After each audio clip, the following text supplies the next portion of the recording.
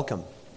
What a wonderful day to gather before the Lord. Though your sins be like scarlet, they shall be white as snow. It's a wonderful thing to see on the Lord's Day morning. Just a highlight of an announcement in your bulletin. We have a CPR class scheduled for a week from Monday. Today would be the last day to sign up. That's not, if you forget to sign up, that's not a deal breaker, but it does help us to know how many will be in attendance. So that sign-up sheet is on the table in the back. Beloved, let us join our hearts together in prayer and ask the Lord to bless this time that we spend together in worship. We'll pray silently and then close by praying together.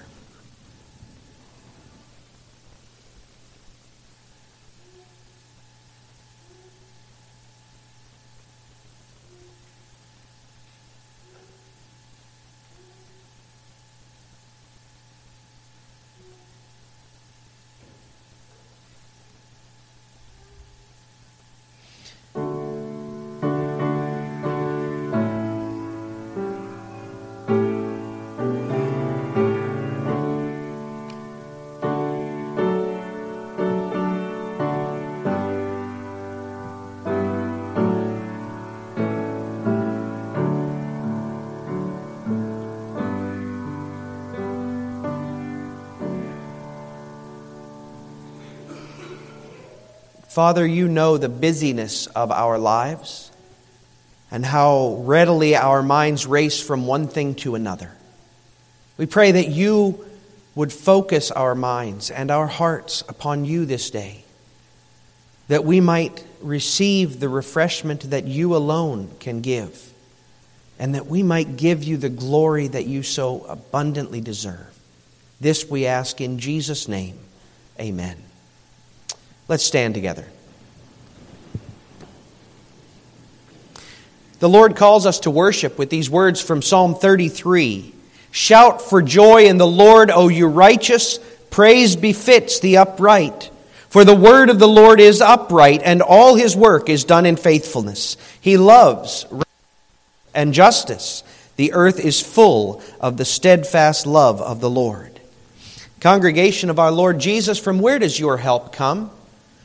Our help comes from the Lord, the maker of heaven and earth. Hear now his greeting. Grace to you and peace from God our Father and from Christ Jesus, our Savior and our Lord.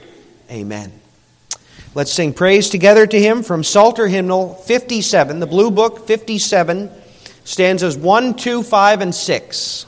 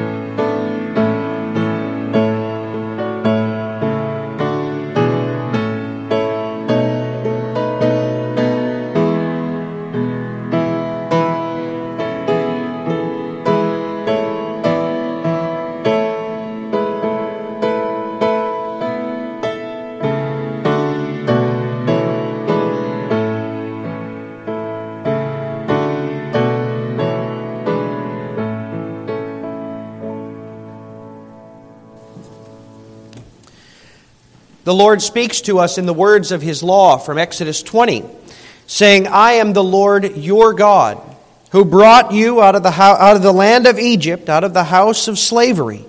You shall have no other gods before me. You shall not make for yourself a carved image, or any likeness of anything that is in heaven above, or that is in the earth beneath, or that is in the water under the earth. You shall not bow down to them or serve them. For I, the Lord your God, am a jealous God, visiting the iniquity of the fathers on the children to the third and fourth generation of those who hate me, but showing steadfast love to thousands of those who love me and who keep my commandments. You shall not take the name of the Lord your God in vain, for the Lord will not hold him guiltless who takes his name in vain. Remember the Sabbath day to keep it holy. 6 days you shall labor and do all your work, but the seventh day is a Sabbath to the Lord your God. On it you shall not do any work, you, nor your son or your daughter, nor your male servant or your female servant, or your livestock, or the sojourner who is within your gates. For in 6 days the Lord made heaven and earth, the sea, and all that is in them, and he rested on the seventh day. Therefore the Lord blessed the Sabbath day and made it holy. Honor your father and your mother, that your days may be long in the land that the Lord your God is giving you. You shall not murder. You shall not commit adultery. You shall not steal. You shall not bear false witness against your neighbor. You shall not covet your neighbor's house. You shall not covet your neighbor's wife, nor his male servant or his female servant, his ox or his donkey, or anything that is your neighbor's. Jesus beautifully summarized that law by saying that we are called to love the Lord our God with all our heart, with all our soul, with all our mind, and with all our strength. This, he said, is the first and the great commandment, and the second is like it. You shall love your neighbor as yourself. 2 commands that summarize all the law and all the prophets. 2 commands that, like the 10, humble us, because they reveal to us how impossible it would be for us to stand on our own, on the basis of what we have done, what we have accomplished. This law, it calls us to confess both our sin and unworthiness and our trust in the Lord, believing that He and He alone is able to remove our guilt and to regard us as righteous and holy because of His Son. So let's confess together our need for Jesus Christ, our need for the forgiveness and the righteousness that He alone can bring. As we sing together the start of Psalm 51, we find that in selection 94 of our Blue Psalter hymnal, number 94, we'll sing all 4 stanzas.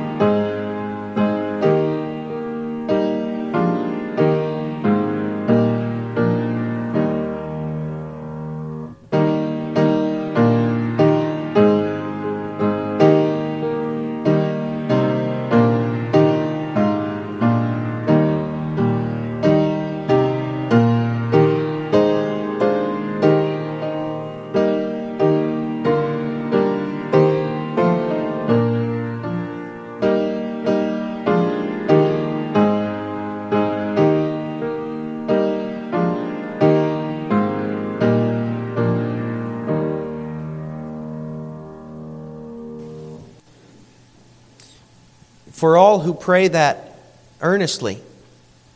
God has promised that His Son has accomplished everything necessary to save us. Speaking to a people who had thus confessed their faith and put their trust in Christ, the Apostle Paul declared in Ephesians 3, I bow my knees before the Father, from whom every family in heaven and on earth is named, that according to the riches of His glory, He may grant you to be strengthened with power through His Spirit in your inner being, so that Christ may dwell in your hearts through faith, that you, being rooted and grounded in love, may have strength to comprehend with all the saints what is the breadth and length and height and depth, and to know the love of Christ that surpasses knowledge, that you may be filled with all the fullness of God. Now to Him who is able to do far more abundantly than all that we ask or think, according to the power at work within us, to Him be glory in the church and in Christ Jesus throughout all generations, forever and ever. Amen. Amen indeed. Now, before we turn to the Lord in prayer, I'd like to welcome Dale DeYoung as a full professing member at the church. We have gotten to know Dale for quite a while as Michaela's husband, and we appreciate you, brother. We're glad to receive you. We pray that you would be blessed as a member of Grace, and that you would be a blessing to the saints to whom you are joined. If you haven't gotten the opportunity to visit with Dale, to put a face to the name, make sure you greet him afterward. In addition, we have a few prayer concerns. We've been praying for Joel Mulder with his chemotherapy, which has not gone all that smoothly to this point. They're starting a new plan, which will involve oral medications daily, and that will go indefinitely. So pray that would be effective and helpful. Linda Smith, a little update on her. She has surgery scheduled now March 15th at the Mayo Clinic to remove blockage to her colon and hopefully to perform a procedure to return system function to normal. So be in prayer that not just that the surgery would go well, but that all the plans that have to be lined up to allow her to undergo that surgery would go well. Dan Van Ens has been receiving chemotherapy for cancer. He has treatment again this week on Tuesday. So pray for continued strength and healing and encouragement there. Norm DeWeerd was able recently to see relief from an infection, and his prostate cancer, is now being treated long-term with oral medications and occasional injections. So praise the Lord for His healing mercies and many answers to prayer. And then one other, we prayed last Sunday evening for Joe Greenidge's stepfather, Gary McDonald. He and Joe's mom have been wintering in Florida. He ended up in the hospital due to COVID, and they discovered an arterial blockage that requires a triple bypass. However, they're not able to or not willing to do surgery until he is clear of COVID. So they're planning to drive back to Michigan for the surgery. So pray for God to just continue to provide and strengthen him all of that he can come back up here and get his surgery. And then finally, you'll note in your announcement bulletin that today is Sanctity of Human Life Sunday. It's the Sunday that we normally, up to this point, have acknowledged our grief at the Supreme Court decision of Roe v. Wade and prayed for a reversal of that and a repentance of our land. God answered our prayers last year in overturning Roe v. Wade. For that, we need to show our gratitude. At the same time, it's deepened the division in our land and deepened the commitment of many ungodly folks in our land to legalize the murder of children. We need to pray for repentance and for renewal and revitalization of hearts. So let's do that. O Lord, our Heavenly Father, we come before you this day with gratitude because we know the darkness of our own hearts, and yet we've seen you turn us to the light. We've seen you work to bring about transformation within us, and we're so grateful. And we confess that we need what you alone can provide. Not just forgiveness from sin, as great and as wonderful as that is, but also transformation of our lives, that we might show our gratitude and that we might stand in this faith by which we've been joined to Christ. And we know, Lord, that we cannot do any of that apart from you. So we commit ourselves to you, acknowledging that our hope and our strength and our very life rest in you alone. Father, we thank you for bringing Dale to us and for joining him to this congregation, as well as bringing him to Michaela. Lord, we pray that you would continue to bless and strengthen Dale in his walk with you and in his being knit together with the church here at Grace. We pray that you would continue to meet his needs and strengthen him and to enable us to serve him, even as he serves us. Lord, we pray for all of our members. You know those who are struggling and those who are weak. You know those who are brought low physically, emotionally, or spiritually. And you know exactly what their needs are. Father, we pray that you would meet their needs as only you are able. That you would set in their lives reminders of your love and your steadfast care.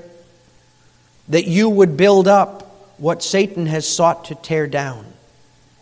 And that you would use us as brothers and sisters to come and walk alongside of those who are struggling and those who have stumbled, that they might through us experience your loving kindness. Father, we lay before you all of the needs of this congregation. You know the physical struggles that so many have experienced through cancer and other ailments. We ask that you would provide the healing and the help and the strength that each one needs. Father, we think of Dan as he prepares for chemotherapy treatment this week. We ask that you would provide for him as only you are able. We pray for Joel with his new regimen of chemotherapy. We pray that you would continue to bring about healing and strength for him. We pray for others of our number who are receiving treatment for cancer, for Bruce and Jamie and Bob and Norm. We ask that you would provide for them and for others who are dealing with long-term ailments. Father, we pray for Marge as she recovers from broken bones and an infection and various other ailments. Lord, provide the comfort and the strength that she needs.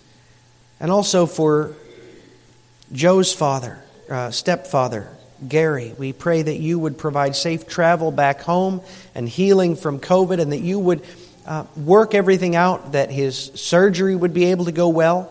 We think also of Linda as she prepares for surgery in March.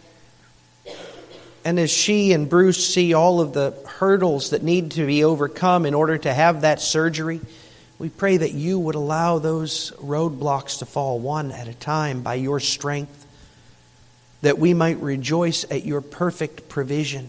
And indeed we do rejoice, for you have answered so many prayers, you have brought so much healing, you have comforted us in our grief. We pray that you would continue to comfort, to provide, and to build up. Lord, we pray for those of our number who can't be with us this day.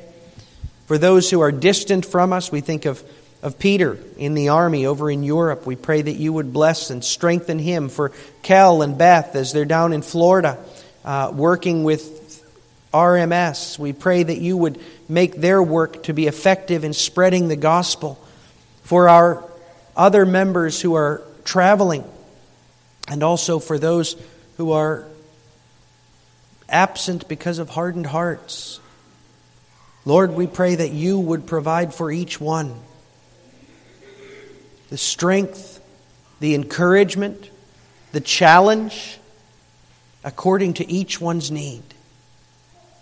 And we pray that you would restore and refresh each one. And Lord, we pray this for your church at large. We rejoiced last year at the overturning of a wicked court decision from 1973 that resulted in some 62 million children being murdered in the womb. And yet, despite that court case being struck down, that court ruling being struck down, yet today, thousands of infants are murdered within the womb daily. And we grieve.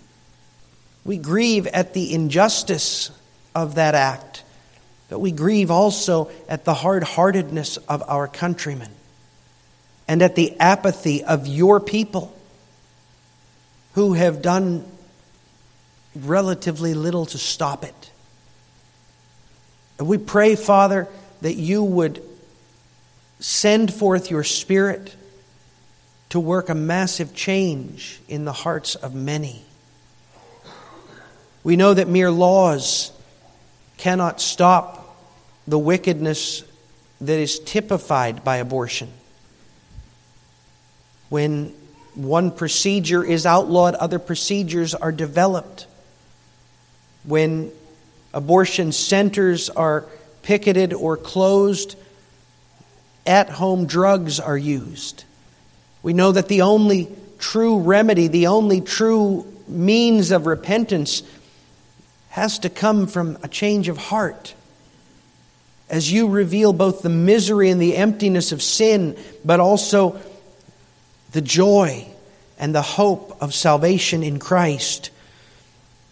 And so, Father, we pray that you would send your Spirit to the hearts of a multitude, that many might recognize the darkness in which they are living and grieve it, that they might see the emptiness of living in their sin and being identified by their sin, and might crave reconciliation to Christ. And Father, we pray that you would use us here at Grace, us, your people in every place where we are gathered, that you would fill us both with a conviction of our calling to tell others about your Son, and also with a love for our neighbor that compels us to love them and to speak to them and to urge them to turn and be saved. Father, we pray that you would use us to speak to our neighbors, to speak to our friends, to speak to our family members, to tell them how much they need you and how willing you are to receive. Equip us by your word that we might be able easily to tell them the truth. And indeed, Lord, work in our lives that we might learn to turn from our sin, that we might no longer be identified by our rebellion, but that instead we might see ourselves as we are truly your sons and daughters, beloved because of Christ, rescued from our sins and called to a life of holiness. To that end, Lord, I pray that you would bless our fellowship, our catechizing, our family visiting, our worship, to transform us and renew us in the image of Christ. And now as we look to your word, we pray that you would allow it to be proclaimed with all faithfulness and truth, and that you would grant our hearts the strength to receive it and be turned by it more fully unto you. May you be glorified through our worship, through our words, through our all. And we ask it in Jesus' name. Amen. Brothers and sisters, as we prepare to look together to God's Word, let's stand and acknowledge the faithfulness of God throughout our years, throughout our generations, always upholding His covenant promise to us. As we stand and sing together, Psalter Hymnal 176, it's a rendering of Psalm 90. We'll sing all the stanzas of 176.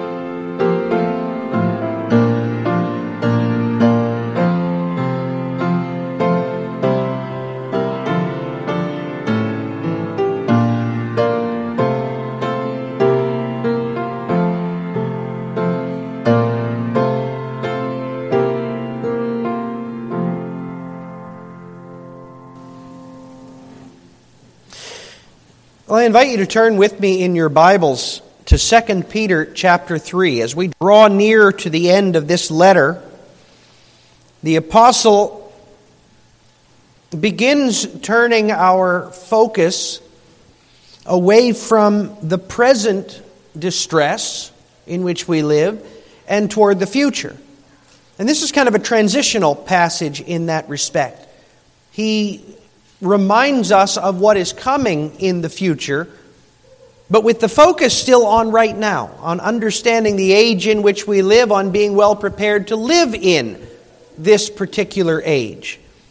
So we're going to look this morning at the first 9 verses of chapter 3, the first 9 verses. Peter says, "This is now the second letter that I am writing to you, beloved. In both of them I am stirring up your sincere mind by way of reminder that you should remember the predictions of the holy prophets and the commandment of the Lord and Savior through your apostles, knowing this first of all, that scoffers will come in the last days with scoffing, following their own sinful desires. They will say, 'Where is the promise of his coming?' For ever since the fathers fell asleep, all things are continuing as they were from the beginning of creation. For they deliberately overlook this fact, that the heavens existed long ago, and the earth was formed out of water and through water by the word of God, and that by means of these the world that then existed was deluged with water and perished. But by the same word, the heavens and the earth that now exist are stored up for fire, being kept until the day of judgment and destruction of the ungodly.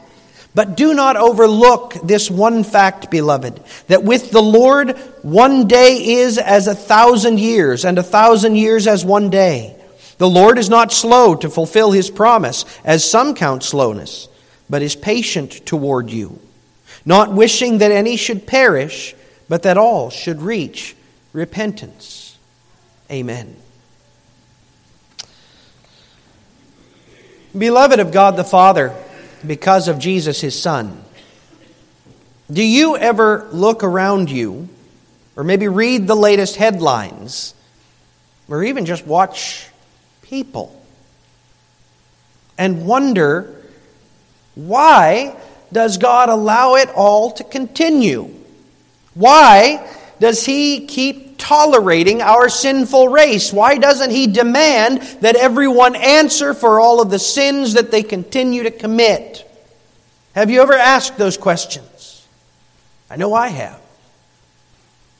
Usually on days when I look at the statistics for abortion,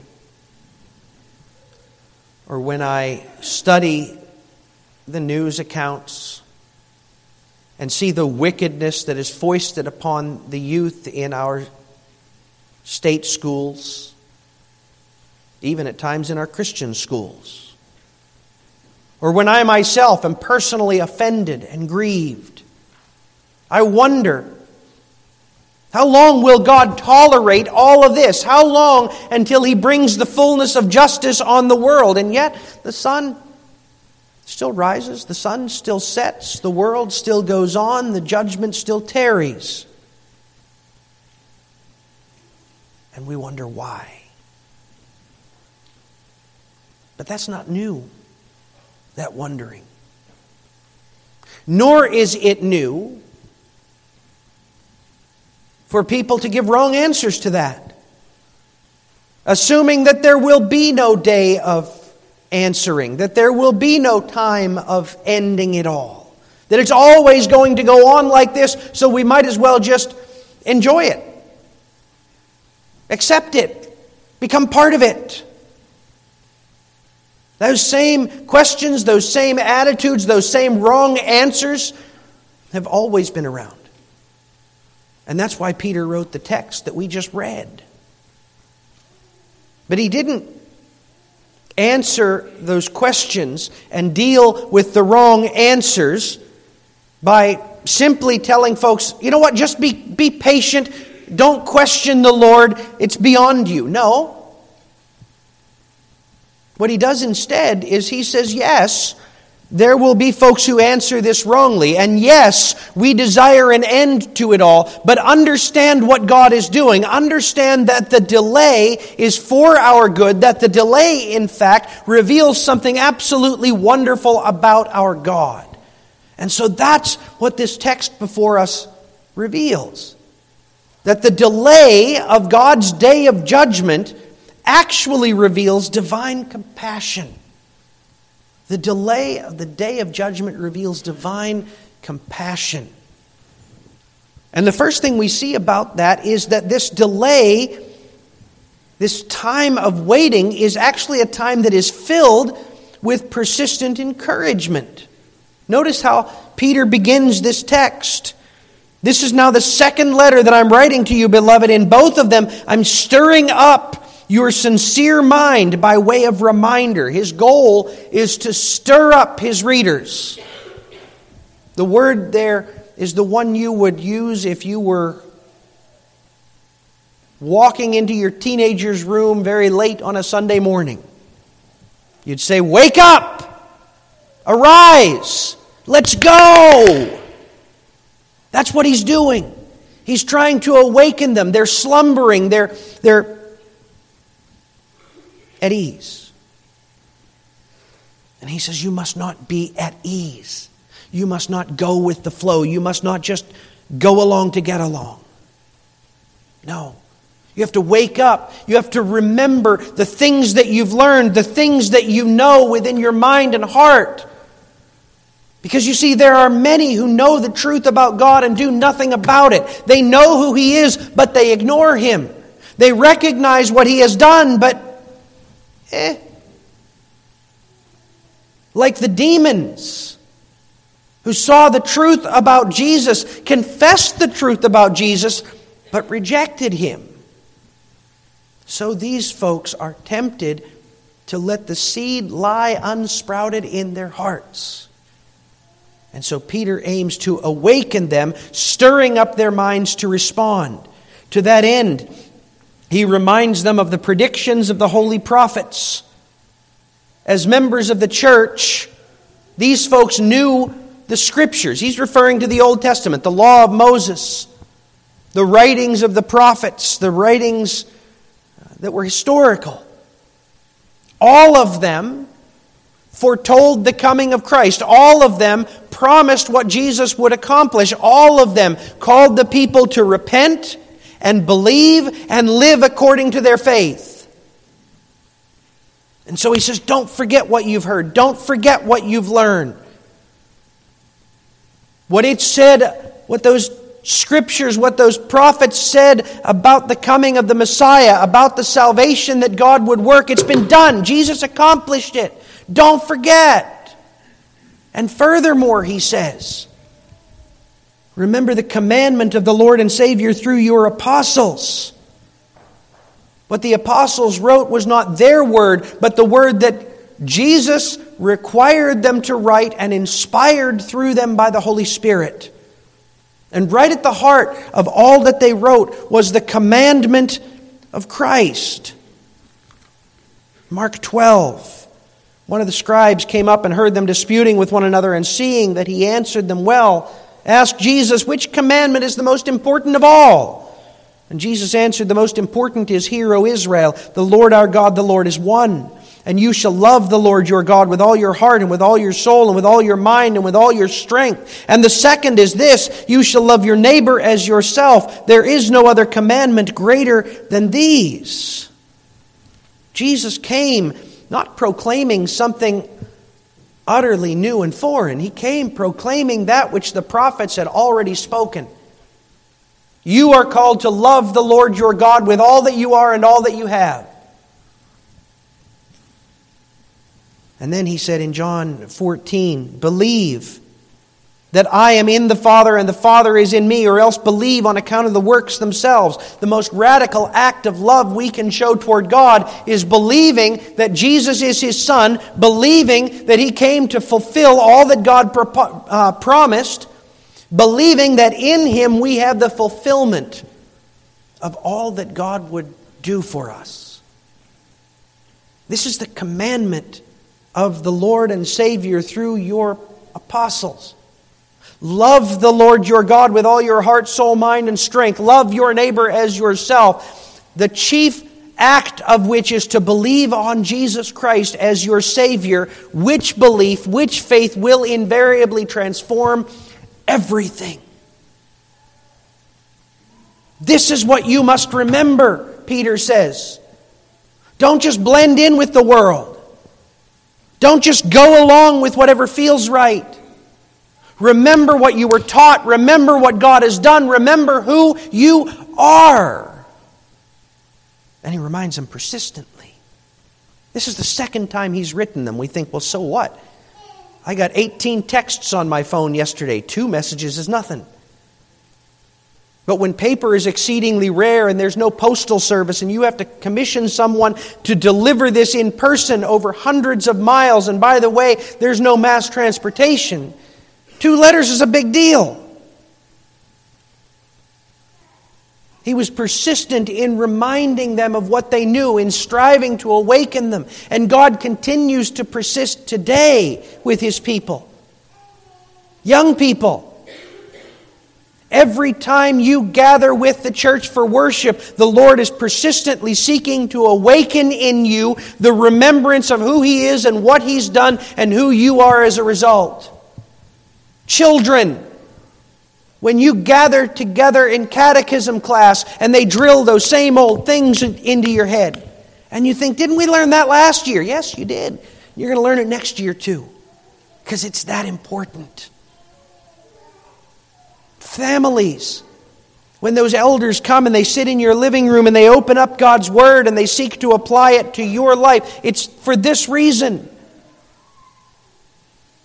God Himself is seeking to awaken in you a passion for the truth that you know, for the command of Christ, for the prophecies that He has fulfilled, for the absolute transformation of life which it demands.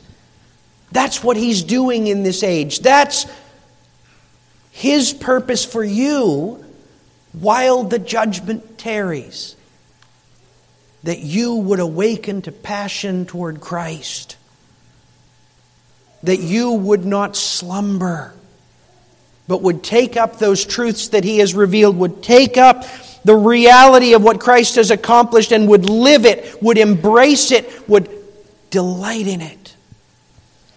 However, not everyone possesses that faith or that passion. And in the next section of our text, Peter warns us that there will come scoffers.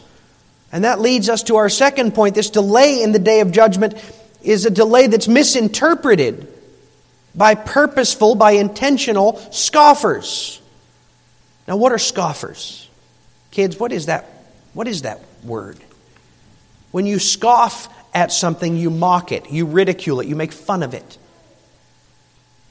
If you and your siblings, and I hope you don't, but if you and your siblings make fun of the way Dad gives you your chores on Saturday, that's scoffing, right? Or if when the teacher leaves the room, somebody makes fun of her and mocks her, that's scoffing. Scoffing is wicked. It's an act of rebellion. But scoffers were foretold to come against God and His church in the last days. And those last days began when Jesus ascended, which means that we can expect scoffers right up until Jesus returns. No surprise, the scoffers come scoffing and following their own sinful desires. Now, rebellion, of course, is born of a sinful desire. Desire to be freed from God's sovereignty. But so are lying rather than telling the truth, stealing rather than working so one might share, giving in to lust instead of guarding your heart, coveting rather than cultivating a love for what God has given you. The point is, these scoffers are driven from the heart by desires that stand contrary to God's commands. We need to remember that. Because the goal of these scoffers is not upright, it's not righteous. They'll try to sell it to you as, well, I just want you to be well informed. I want you to not ignore the reality in which we live. No. Their desire is really to get you to rebel. Their desire is to get you to become just as much a child of hell as they are. But they do it by alleging that they're aiming for enlightenment. They ask these questions that inspire doubt. Where is the promise of His coming? Ever since the fathers fell asleep, all things continue as they were from the beginning of creation. Now, the implication of those questions is wicked. They're suggesting that despite Jesus' promise that He's going to come back, that He's going to judge all of mankind, He was either wrong or He was lying. That's evil. Even the suggestion is poisonous. And yet these scoffers purport to offer evidence. They say, well, look, ever since the fathers, ever since Abraham and Isaac and Jacob, everything's continued as it has. Nothing changes. God doesn't intervene. And they try to get you to believe. There won't come a day of reckoning. There won't come a day of standing before the Lord. That's a fairy tale. We don't have to worry about that. To thine own self be true. Don't worry about being true to anyone else, including God, because what we have today is what we're always going to have. They want you to doubt that you'll answer for what you do. They want you to doubt that a better day is coming. Don't wait on God to make it all better. Depend on you. Trust in you. They want you to doubt God. Because they hate Him, they want to rob Him of His glory. And because the more people they can get to agree with them, the more people they can get to doubt the promise of Jesus coming, the more they can silence the voice of their conscience which tells them you're going to stand before Him one day. But Peter points out that their scoffing lacks historical accuracy. Verse 5. They deliberately overlook this fact. Hold on a minute. That means they know. In their hearts, in their minds, they know what He's about to disclose. But they deliberately overlook it. They deliberately turn aside from it because that would hurt. That would reveal the ugliness and the emptiness of that in which they're trusting. They deliberately overlook this fact that the heavens existed long ago and the earth was formed out of water and through water by the Word of God. They reject the memory that God formed the world. They don't want to recognize that God is so powerful that He spoke and it was. They don't want to acknowledge the fact that God organized order out of the chaos and that He did it for His own glory and for our good. These scoffers are desperate to deny God's creative work because if it's true, that means that God is more powerful than any man ever was or will be, that God has authority over everything that exists, and that God's Word is true. Unbelievers are desperate to deny the creative power and the sovereignty of our God. So desperate that in Peter's age, they were willing to believe the unbelievable fiction of the Greek and Roman gods. In our age, they believe the laughable fables that everything arose unguided from an all-encompassing Big Bang. And that chaos, without any intelligent guidance, gave rise to order. And that living beings arose randomly from simple beings. And that living beings arose through non-life. And that complex beings arose from simple beings. It's nonsensical, folks. It's utterly and completely illogical. But they would prefer the illogic of it all. They would prefer to believe that fable rather than to believe that God made all of that, designed all of that, pays attention to all of that, and then necessarily, logically, also pays attention to, oversees, cares about us more.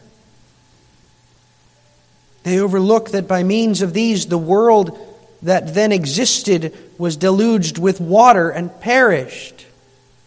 By means of the Word of God, by means of the sovereignty of God, God brought judgment that destroyed absolutely everything that drew breath, with the very tiny exception of 8 people and the animals they brought onto an ark. That terrifies the unbeliever more than creation. Creation means God exists and is sovereign. The flood means that God cares, that God sees, that God judges. And so they reject it. Some reject it very intelligently by saying, no, it was just a local flood. And that local flood was infused by Moses with a spiritual importance to teach Israel a spiritual lesson, but it wasn't really what he said it was. That's sneaky. Others just deny it altogether. They say what we read in Genesis 6 through 9 is just a religious allegory. But it never really happened at all.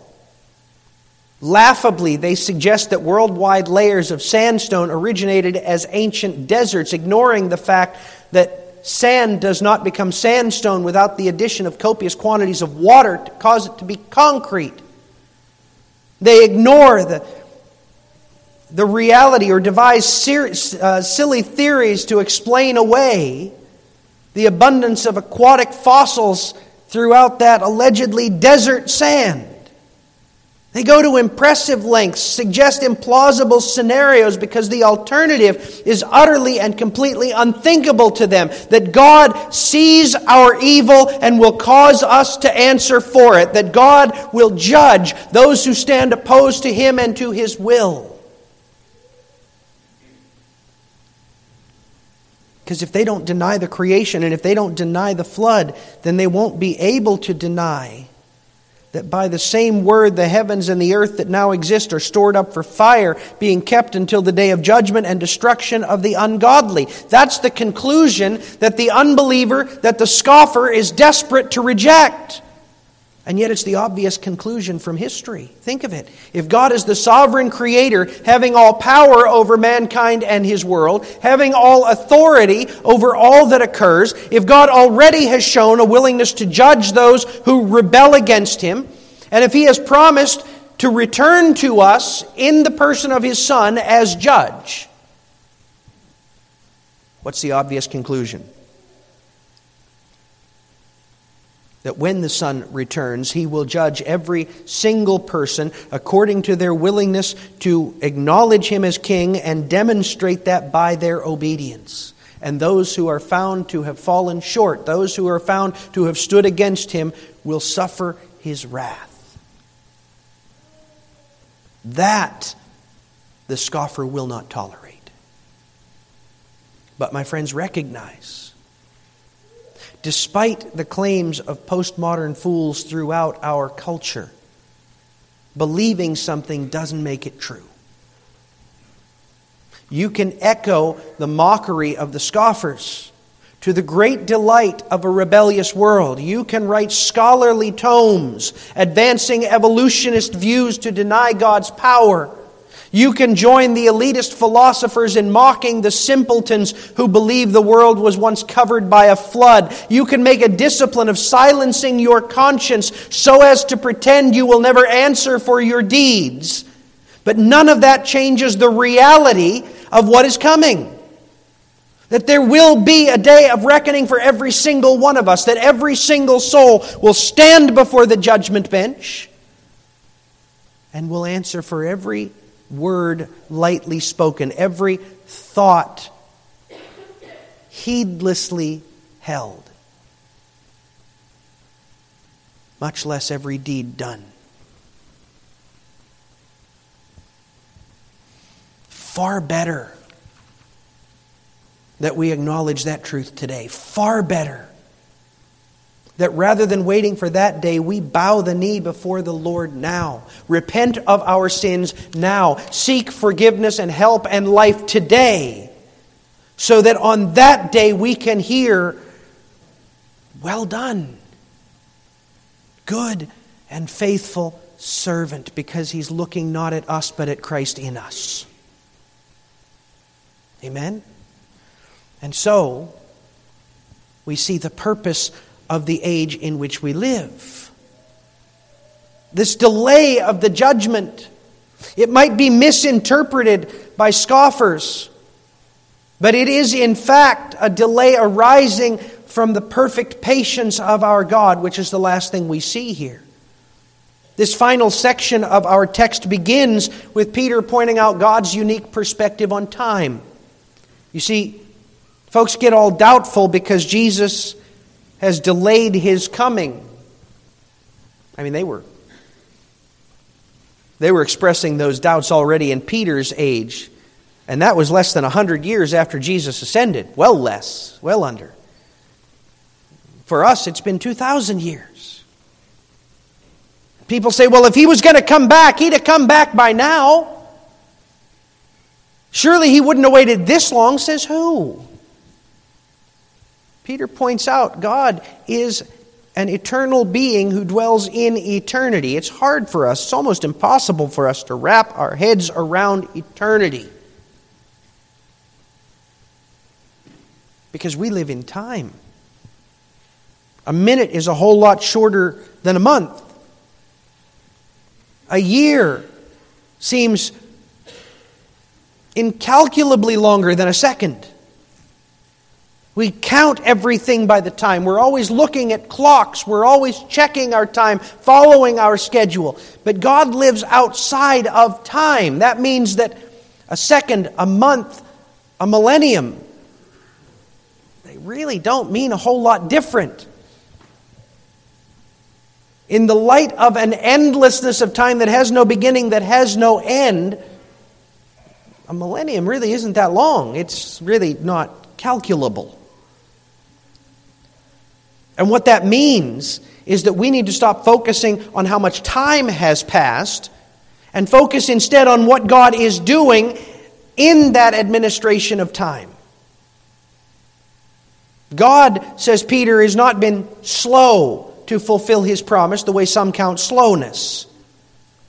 The promise that He is fulfilling is the promise of Jesus to return and judge mankind, and also the promise of the Father to gather together those whom He has chosen to be their God and to make them His people. And the promise at the same time to make all things new, removing all the stain of sin. The Lord is not slow. The Lord is not negligent concerning these promises, but instead He has delayed His return as a display of His perfect patience. Peter highlights in the final verse that God is not eager to punish folks. He's no kid on Christmas morning, barely able to restrain His delight at punishing people. That's not our God. He doesn't take a dark delight in destroying the wicked, yet at the same time neither is He willing to overlook their rebellion. Instead, He is the one who declared of Himself in Exodus 34, the Lord God, a merciful and gracious God, slow to anger and abounding in steadfast love and faithfulness, keeping steadfast love for thousands, forgiving iniquity and transgression and sin, but who will by no means clear the guilty. That is who our God is. That is His gracious and just character, and that is why He has instituted the delay in which we now live. Now let me clear up what I believe is a slight misreading of this last verse. Verse 9 is sometimes cited, this is a big misreading, by the way. It's sometimes cited by folks who hold to the false doctrine of Arminianism as proof of unlimited atonement. God is not willing that any should perish, not wishing that any should perish, but that all should reach repentance.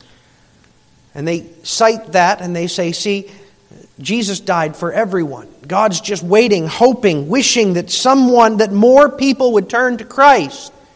And if they do, Jesus has already paid the debt. And if they don't, He's still already paid the debt. They just didn't make use of that. But God longs to save more people. That's why He's waiting. That's why He's hoping.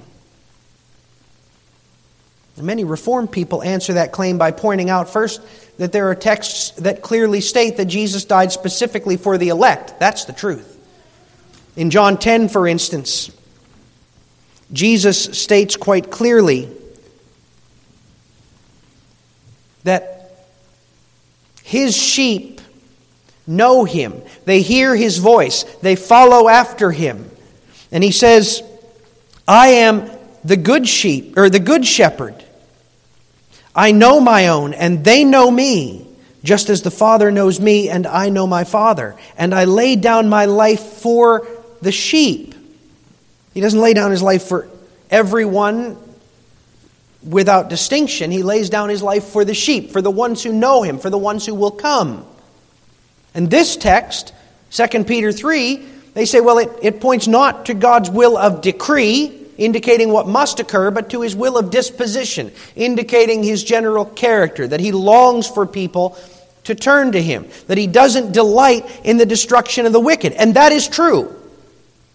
Ezekiel 18, Ezekiel 33, they make it very clear that God doesn't delight in punishing the wicked. But what we read here, that's not the focus. Peter speaks here regarding God's promise to you.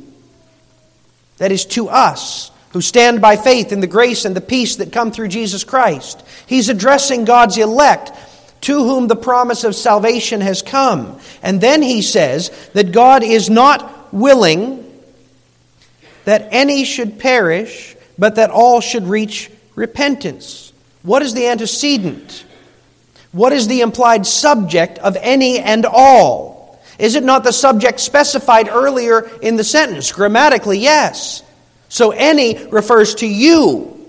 the people of God. All refers to you, the people of God. Read what Peter says with that in mind. The Lord is not slow to fulfill His promise, but He is patient toward you, the church, the people of God, not willing that any of you should perish, but that all of you should reach repentance. The return of Jesus He delays to ensure that all of His people, all of His chosen ones, come to Christ and are received.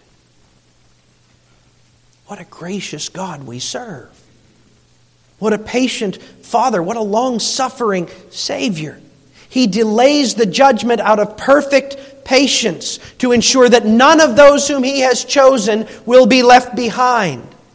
To ensure that all of those who are His will be drawn to Christ by faith. Praise our God for His unparalleled mercy and His persistent patience. But know this also.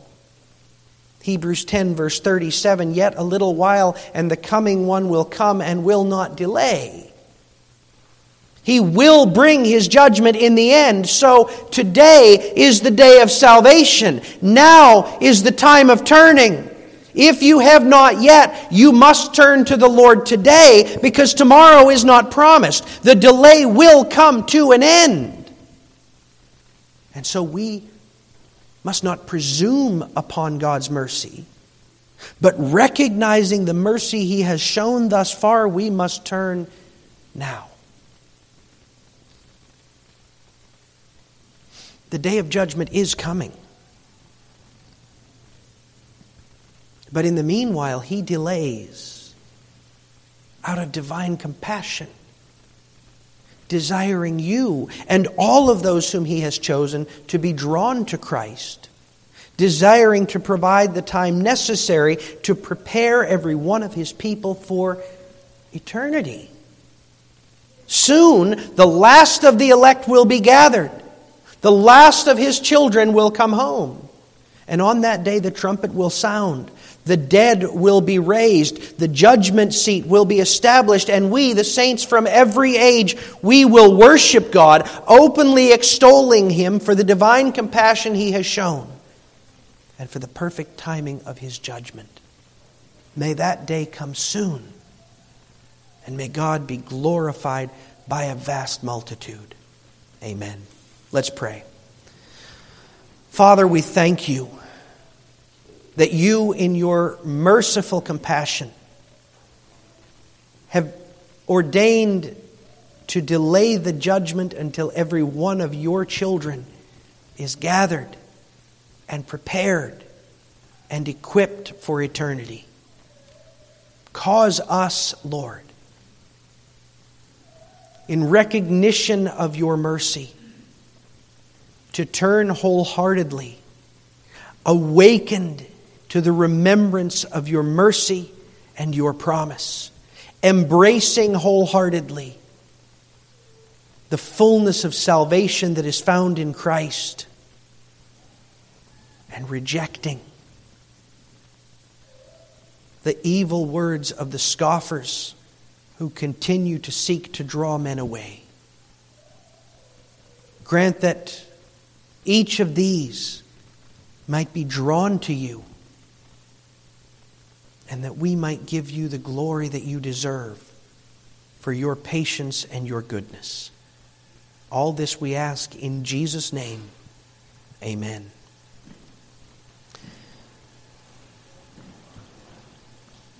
This delay of the judgment, this reminder of God's mercy, it's a calling for us to make use of the time, to tell our neighbors, to tell our friends, to be part of gathering in the elect. So let's recognize that, standing together to sing from Trinity Psalter Hymnal 419. Trinity 419, O Zion, haste your mission high fulfilling.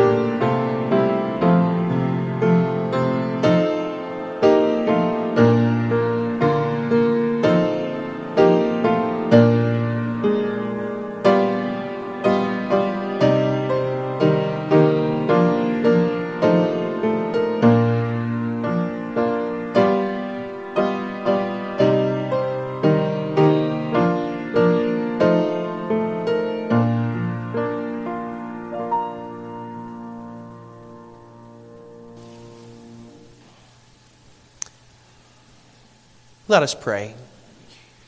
Father, as we worship you with these our tithes and our offerings, we pray that you would receive these gifts as a sacrifice of praise unto you. Your people acknowledging that everything we possess, indeed everything we need, comes from your fatherly hand. And may you cause them to be used in a way which will magnify your glory. We ask it in Jesus' name. Amen. Our offering song this morning is number 184. Lord, you love the cheerful giver. 184, we'll sing all four stanzas.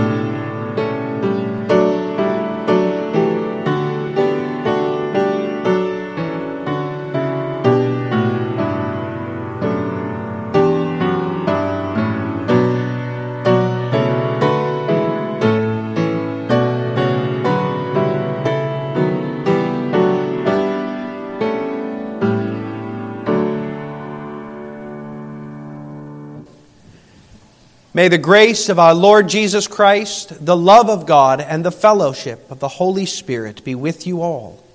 Amen.